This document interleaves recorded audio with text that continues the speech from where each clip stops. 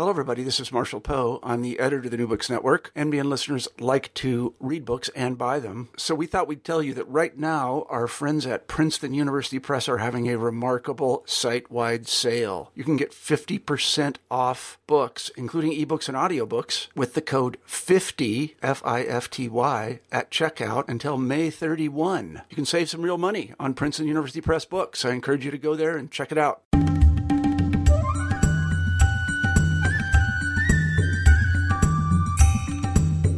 Hi there, and welcome to New Books in South Asian Studies. I'm your host, Ian Cook, and today we're talking about In Stereotype, South Asia in the Global Literary Imaginary by Mrinalini Chakravorty. The book is published by Columbia University Press, and Mrinalini is a professor at the Department of English at the University of Virginia.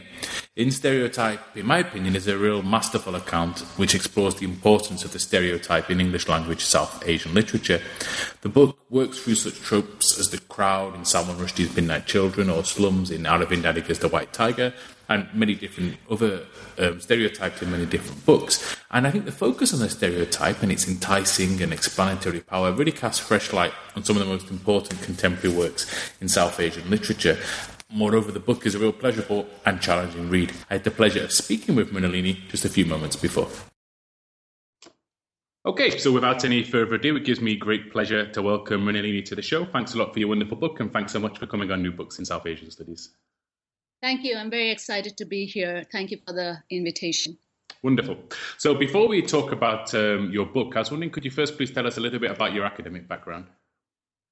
Well, I began by studying literature and biology, actually, as an undergraduate. And in my literary studies there, I focused on indigenous literatures, Native American literatures, but I ended up writing a thesis on Salman Rushdie. From there, I went on to graduate school at the University of California at Irvine in what we may call the heyday or the waning heyday of deconstruction and continental theory in general. In graduate school, I became interested in largely philosophical questions to do with the ethics and aesthetics of representation in modernity. So both ethical and aesthetic judgments, of course, have to do with the cultivation of values, conformist, normative social values, as well as recalcitrant ones. Particularly in the post-colonial context here, I was focused on the development and dissemination of the colonial, anti-colonial, and post-colonial Anglophone novel. And it seemed to me that the problems that emerged in post-colonial discourse of hybridity, mimicry, Orientalism, of the stereotype, and indeed of a certain, dialectics of the self and other, were the quintessential problems of incommensurable forms of modernity itself, if we may call it that. Such that modernity presented itself through contradictions that had to do with non-Western cultural forms and their articulation within Western colonial political forms and scripts. With regard to post-colonial novels, the period of decolonization and its aftermath became crucial for how these questions, contemplating the relevance of the novel as an adequate vehicle through which to engage the terms of post-colonial societies, were to be negotiated, whether these novels made difference between the global North and South legible, or did they really represent a kind of alignment with certain dominant European ideas of civility, civil society, liberal progress and development, and so forth.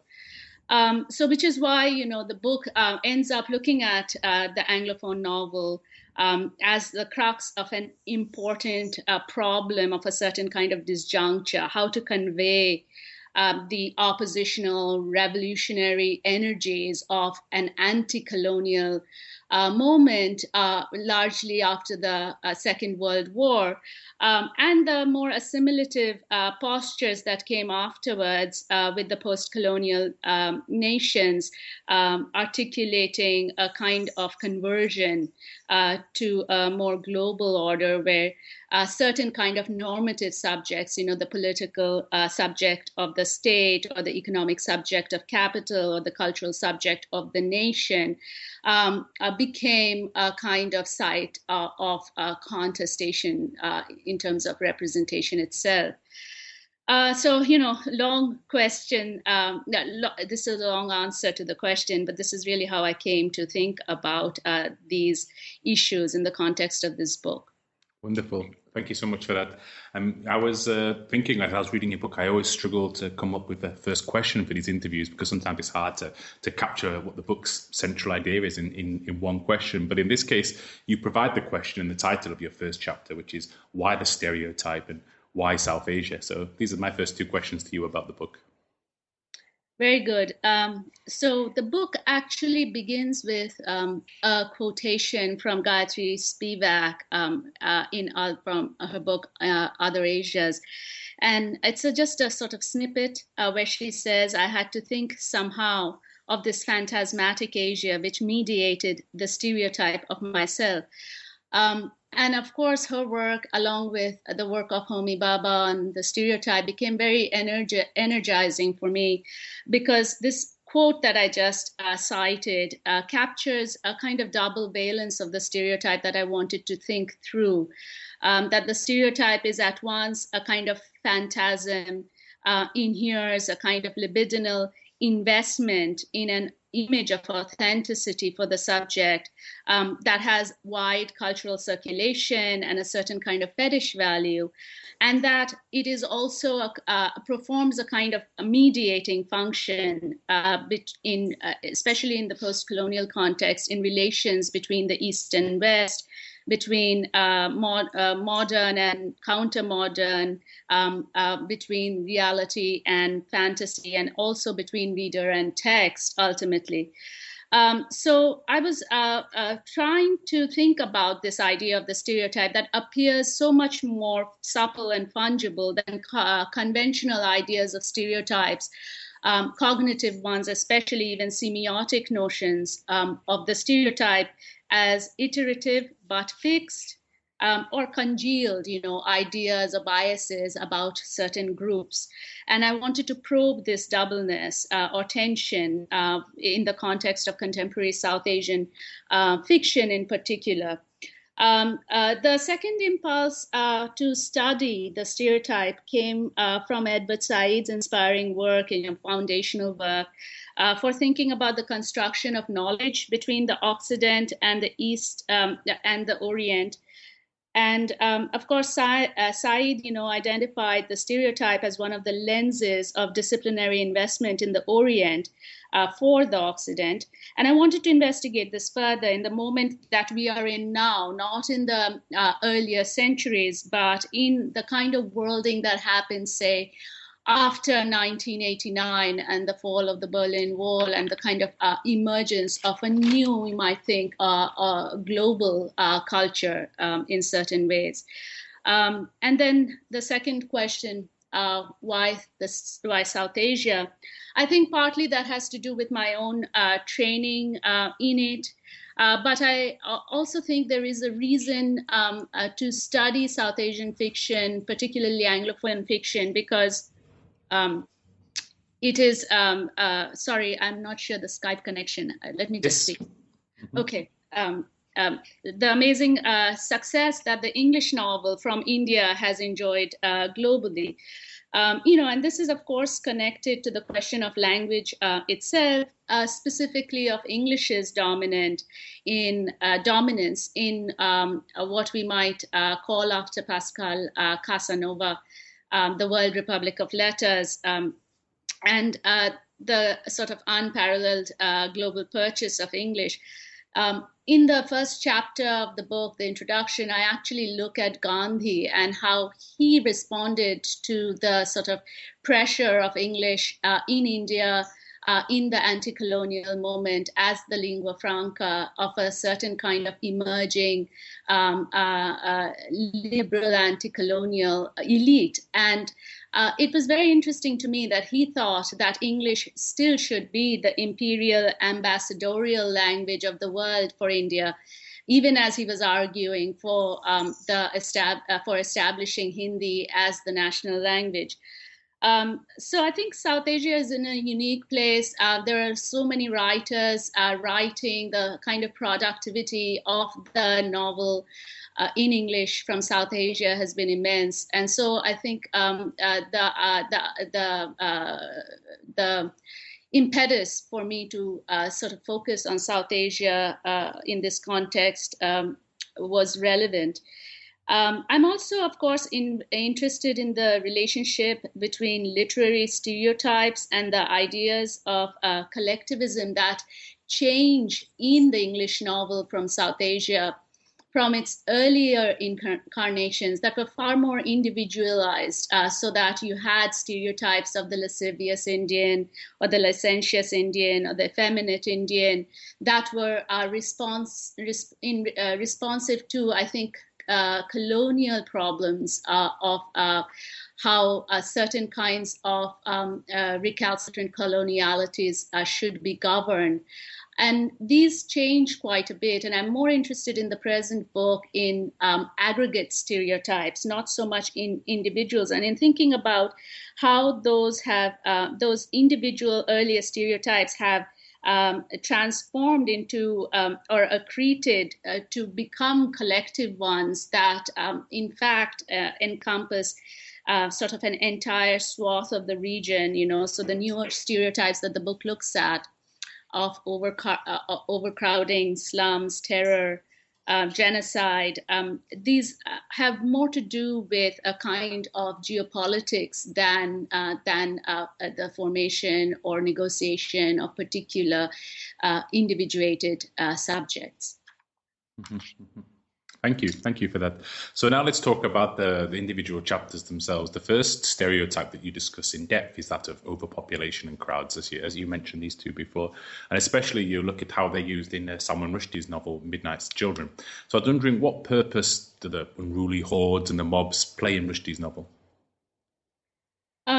Yes, I think, Midnight's Children, of course, sort of changed the conversation about novels from India. Generically, there were novels, many English novels earlier on that focused on a sort of anti-colonial resistance movements, and also, I'm thinking of R.K. Narayan Mukh, Raj Anand, and also of the likes of Anita Desai, who played with form more interestingly in terms of capturing certain kinds of modernist anxieties.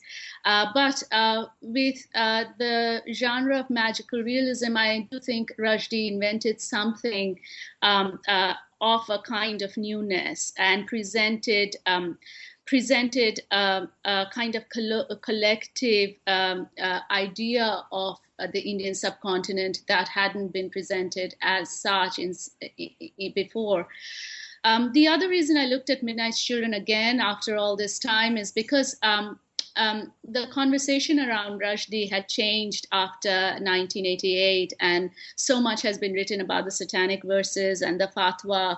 But I thought Midnight's Children was doing something quite important in terms of negotiating certain anxieties over the future of the post-colony, whether to think of it in a certain kind of as a certain kind of polyphonic experience that was in tension in that novel against the overdetermined emergence of Salim Sinai, the protagonist, highly individuated, educated, liberal, etc.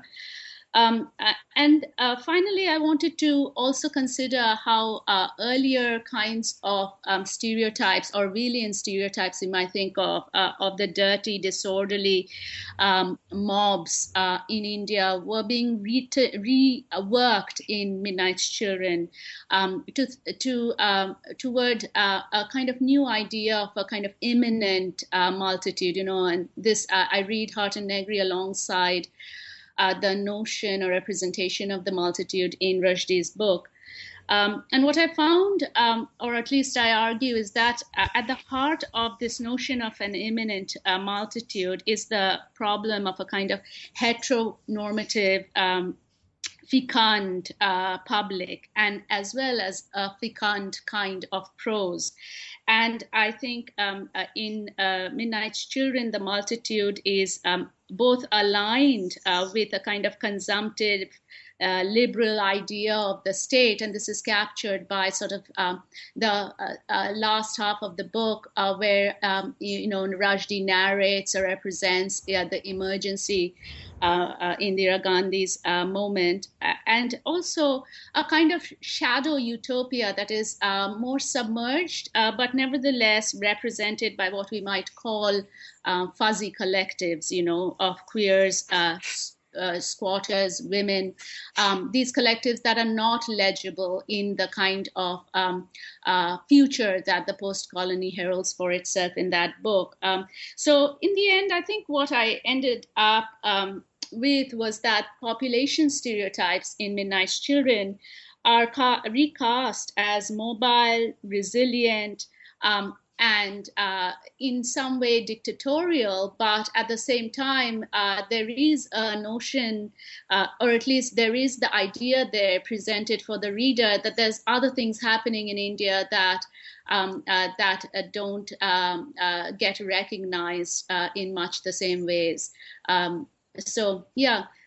why I wanted to look at Midnight's Children in the first chapter. I think it sets the stage for later conversations in the book. Yes, totally. I agree with that, and I'm glad I'm glad you did start with that. It's probably the first book about India which I read as a teenager in northern England years and years ago, and totally confused me at the time, and something to reread. Now I'm more knowledgeable. And a wonderful book, of course. So my next question is about slums, because slums and slum life have long been present in representations of South Asia, but I suppose recently they've been really put more centrally on the global stage with the success of things like Slumdog Millionaire and Aravind Adiga's The White Tiger. So I was wondering, how does the slums, we say, the dual nature, both as a place of abject poverty and a place of magical community, how does this dual nature unfold in these two different works? As you say, the slum has been a kind of old trope within South Asian fiction, and here I'm thinking about Catherine Mayo's Mother India, Kipling's City of Dreadful Night, even something like E.M. Forster's Passage to India. But what I am struck by is the sort of re-emergence in global metropolitan theory of slums in articulating particular problems of the North versus the South divide. Of course, Mike Davis's Planet of Slums and Ananya Roy's work on urban India have been very influential in this regard. The chapter actually doesn't consider so much the historical conditions of slum life in India, but looks instead at slums as a kind of very vital metaphor that emerges in texts such as White Tiger, or in films like Slumdog Millionaire. There's a whole lot of other books now, of course, Catherine Boo, a lot of them anthropological in bent. Slums emerge sort of as a metaphorical but dense site of exchange for thinking, or at least interpolating readers to consider their ethical responses to other kinds of stereotypes, that are associated so readily with slum life, those of hunger, overcrowding that I examined in the previous chapter, criminality, and even notions of uneven development or freedom. And what I propose is that these texts, operate by thinking through the informal economies of slum life through what I've called, as you mentioned this in your question, slum magic, where a lot of the characters in these films, in the film or the book, are endowed with fantastic, inventive, or judagu qualities. They are fantastically industrious. They are very good at what might be thought of as ways of shaping cunning life, so that piracy, stealth work, such almost quasi-criminal or illegal forms of life become their mode of existence. And I was interested in the question, what happens when certain kinds of readers, spectators abroad or not affected as much by daily contact with slum life, engage these ideas of cunningness? What kind of stereotype does it firm up about the acquisitive nature of South Asian populations, and what kind of a rise does it give to a notion of poverty tourism that is a kind of literary poverty tourism? Not that you sometimes people are motivated to go into slums as a result, but the book or the film itself serving a kind of function or pleasure for the elite consumer in a way that reaffirms their ideas of acquisitiveness and liberal inventiveness, even in people who are so disenfranchised from regular economies. That was sort of the motivation for thinking about the dual sort of tracks of slum representation. Wonderful, thank you.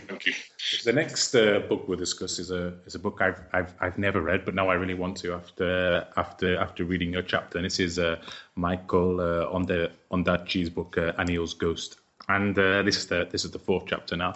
And I was wondering, my question here is related to how does death in a post-colonial novel such as this ethically implicate us as readers in the deaths of others who are elsewhere? Very good. I think you should read this book. It's probably my favorite book of all the ones I've written on. So, Ondaatje, when he was asked about whether he feels a certain kind of different responsibility as a writer living in Canada to portray Sri Lanka in a particular way, he told this story of him reading another story called The King and the Corpse. And that what he narrates there is this sort of North Indian, I guess, short story that he came across where a king, I guess, who has killed someone and buries the corpse, and then every night wakes up with having had this kind of nightmarish dream that haunts him, the dream being that he has the corpse slung around his neck. So I think that's such a provocative story because it sort of gets to a lot of the concerns of Anil's Ghost, the notion of sovereignty. What do you do when you have power over life and death over others? And also, how does the death of the other affect you? In the context of the novel, of course, Ondaatje, I think, negotiates these questions in terms of a genocide or civil war in Sri Lanka, and really perhaps discovers or reveals a kind of unique poetics that I have called poetics of the subaltern melancholia. Let me just back up a little and say something about sort of this meditation on death and loss in other worlds. Achille Mbembe has recently written about necropolitics and the kind of politics of negotiating what he calls death worlds, these spaces of global genocide. And this is a much older conversation. Derrida's Gift of Death tries to think about the sublime experience of individuals experiencing the death of others. And Derrida's conclusion, of course, is a very different one from someone like Hegel's, who thought it was impossible, right, for anyone to really experience the death of others. And Derrida makes a much more, I think, almost a psychoanalytic point that, in fact, that is all the death we experience.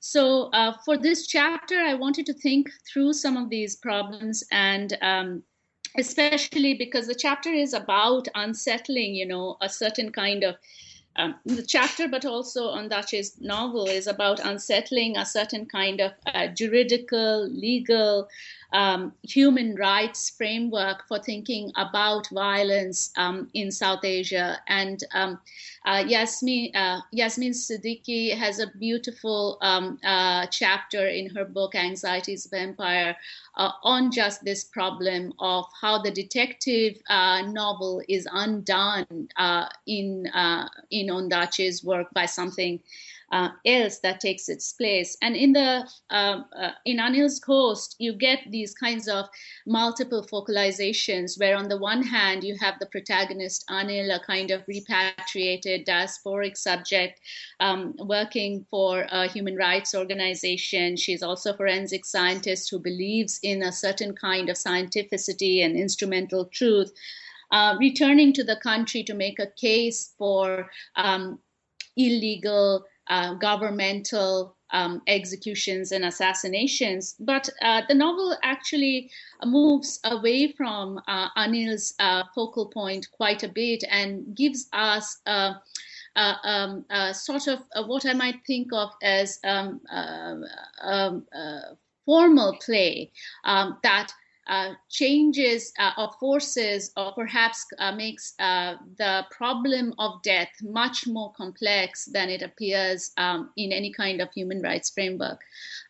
So, for example, you have Ondaatje, incorporating notions of Zen Buddhism, but also thinking through ideas of piety and of the pieta, a certain kind of affective movement towards others who have borne a loss, and why that loss should become an ethical problem for the reader. So the text opens itself in gaps to the reader and leaves certain choices, ethical choices, I think, for the reader to make.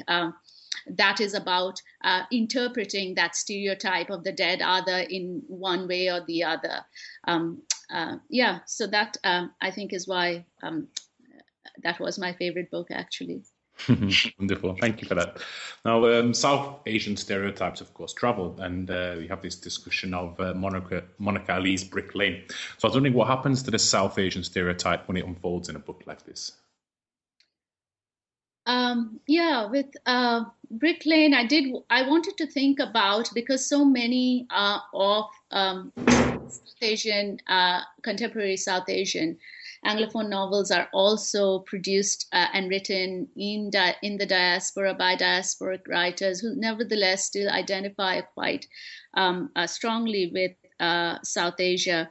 At least in its cultural terms. I wanted to think about what Brick Lane is doing and the kind of crises of authenticity it seeks to represent for both migrants and for Britishness, and the ways in which it sort of disrupts ideas of a kind of pristine West, unaffected by its colonial history. So the chapter actually considers the controversy over Brick Lane's publication because it was not well received by the community in Brick Lane, and there was this sort of furor over whether Monica Ali, a second generation half Bangladeshi woman, could authentically represent Bangladeshis who were first generation in England. So I think that chapter really thinks through what, after Sarah Saleri, we might call the dislocated idiom of migrancy, that reflects both the idea of the West and the way that the West perceives itself to itself, and also sort of contemplates stereotypes that the West, or at least in the Anglophone context, has of the non-Anglophone social life elsewhere. So, for example, in that book, what is very curious is that Nazneen, the protagonist's sister Hasina, writes her these letters ostensibly from Bangladesh, ostensibly in Bengali, but whereas neither the protagonist, Nazneen, nor her sister are fluent in English, the letters in the English novel are represented through this kind of very odd, almost jarring broken English. And that's sort of, I'm not sure I would have written the chapter in the way, or at least assessed it in the way that I have. But at the moment when I was writing, it sort of indicated to me the intractability of the English novel when it comes to really including within itself linguistic and cultural registers that are really radically other to the Anglophone context. So the chapter ultimately looks at the stereotype of the migrant, both the assimilable migrant and the unassimilated, inassimilable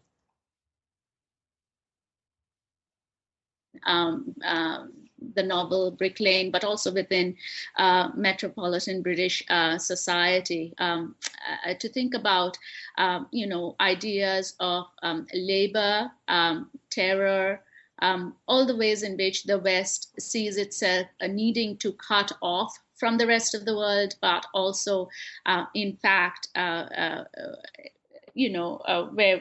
these very, very conditions are most often produced by the kinds of contradictions within the metropolitan West now. Mm-hmm, mm-hmm. Thank you for that. So the last chapter of the book is about transnationalism, specifically those that come through in Mohsin Hamid's book, The Reluctant Fundamentalist, and also Chetan Bhagat's One Night at the Call Centre. So could you please tell us a little bit about how transnational and how the freedom emerge in these novels? Yeah, the reason I just juxtapose these two is because I really wanted to consider, maybe this is the shortest chapter, so if I had had more time, I would have done a more lengthy study of two different kinds of genres, narrative genres that seem emergent at the moment from South Asia.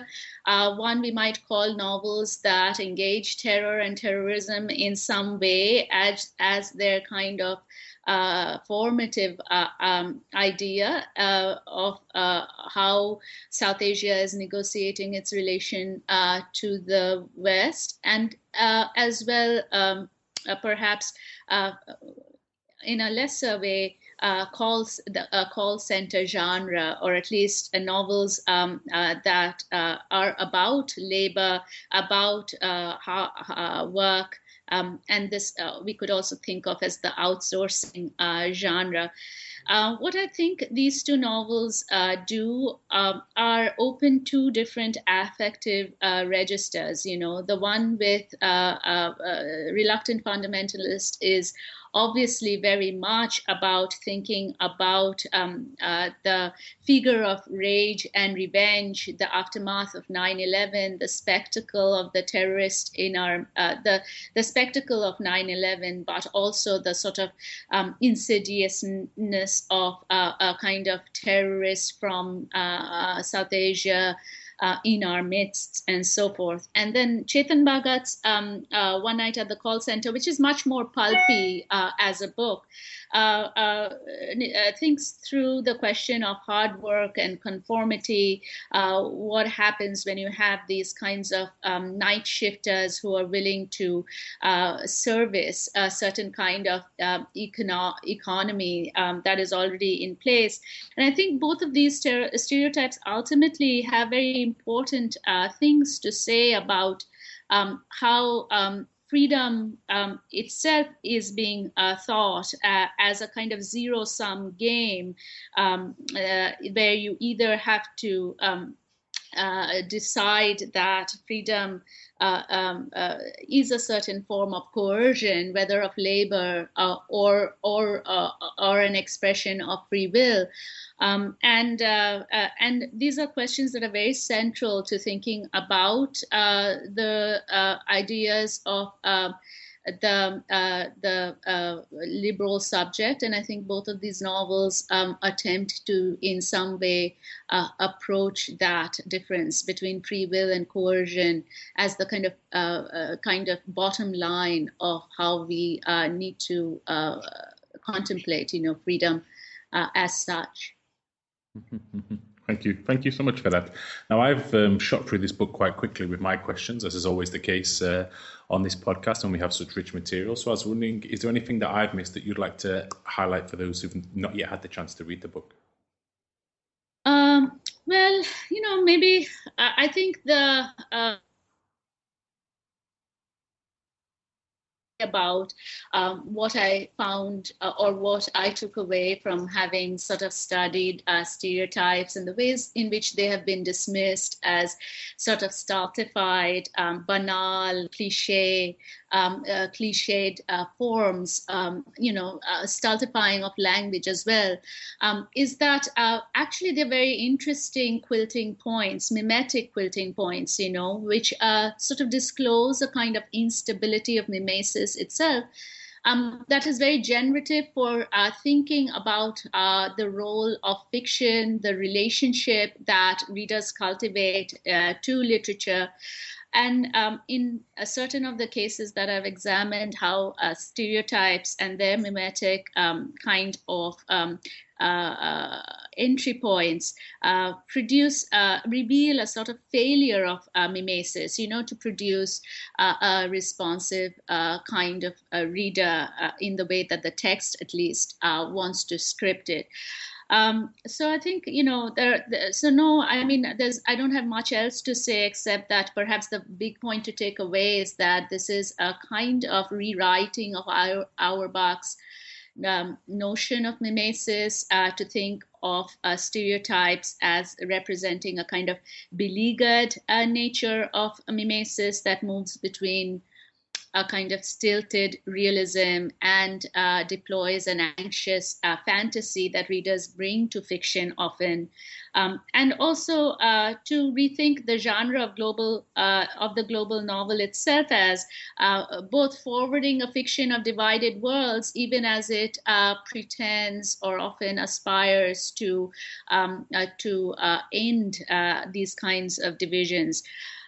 Lastly, there's a little concluding section where I touch upon some of the kind of problems of reading that reading stereotypes present. And this is a rich conversation that is happening at the moment in terms of contemporary literature, the kind of disagreements and debates over whether slow reading, distant reading, or a certain notion of world literature or untranslatability in world literature is the most kind of urgent way in which to think about a whole body of works that we are now teaching, that people are consuming, that are being written, where prizes that are winning prizes. So I think maybe if anything that got left out, it's probably this, that people should look at the epilogue, the end section of the book, the epilogue. Wonderful. Thank you so much for that. So this book is now out, so this is now pushed away from you, and I was wondering what then are your current and future projects? Well, I have several different ideas. I'm very interested in several things. I don't know which direction I'm going to go. I'm co-authoring a biography of Freddie Mercury that I'm very excited about, that talks about sort of Mercury as the Thatcherite in the Thatcherite England, and the kind of performance of a glamour rock that was both excessive and entirely conformist during his time. And also of Mercury as a kind of South Asian artist, queer, passing, racially, sexually. So I'm very excited about that book. I think that probably will be done soon, first. But I'm also interested in two other things that I have worked on a little bit.